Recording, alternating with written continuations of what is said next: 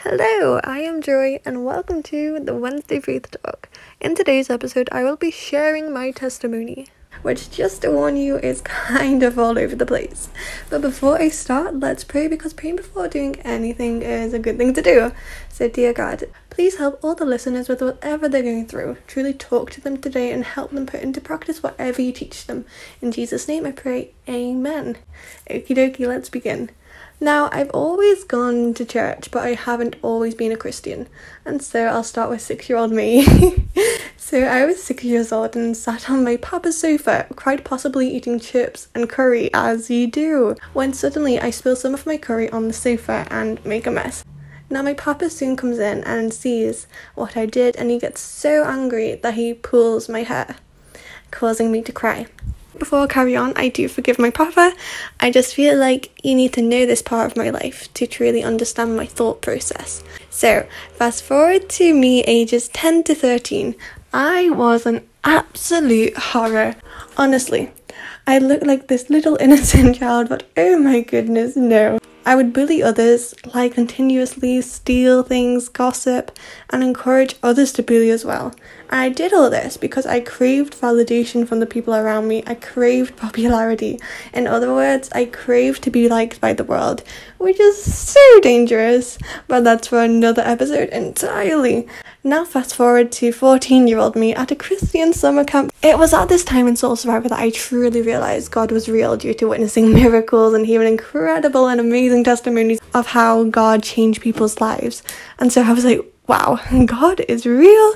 Let's get baptized. Let's live for God. And so that following November, that's what I did. I got baptized. Now a couple years go by, and I start getting continuous fears that the old me will come back, that I'll be unlovable, that I am unlovable, that I'm a disappointment, and so on.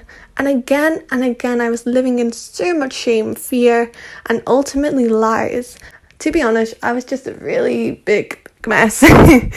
And so, at Soul Survivor as a 16-year-old this time, I stood up for a general kind of prayer. I didn't say what it was about, I didn't explain it to my friends around me, I just stood up knowing in my heart that I wanted something to change, that I wanted God to help me. Now after doing this, I got prayed for, and my friend, she told me what I needed to hear, and I was amazed. God heard my prayer and he answered. Whilst I cannot remember exactly what it was that was spoken, as it was a couple of years ago, I do remember that I just started crying, and for all who don't know me, I hate crying in front of people, and so that's quite the rarity. But something that I do remember my friend saying was this: our relationship with God is not like our relationships we've experienced with people of the world. We don't earn God's love. So yes, live for God, but always remember that we are to always live with him too. Now, it was a few days after that, during worship, that I suddenly remembered my papa pulling my hair.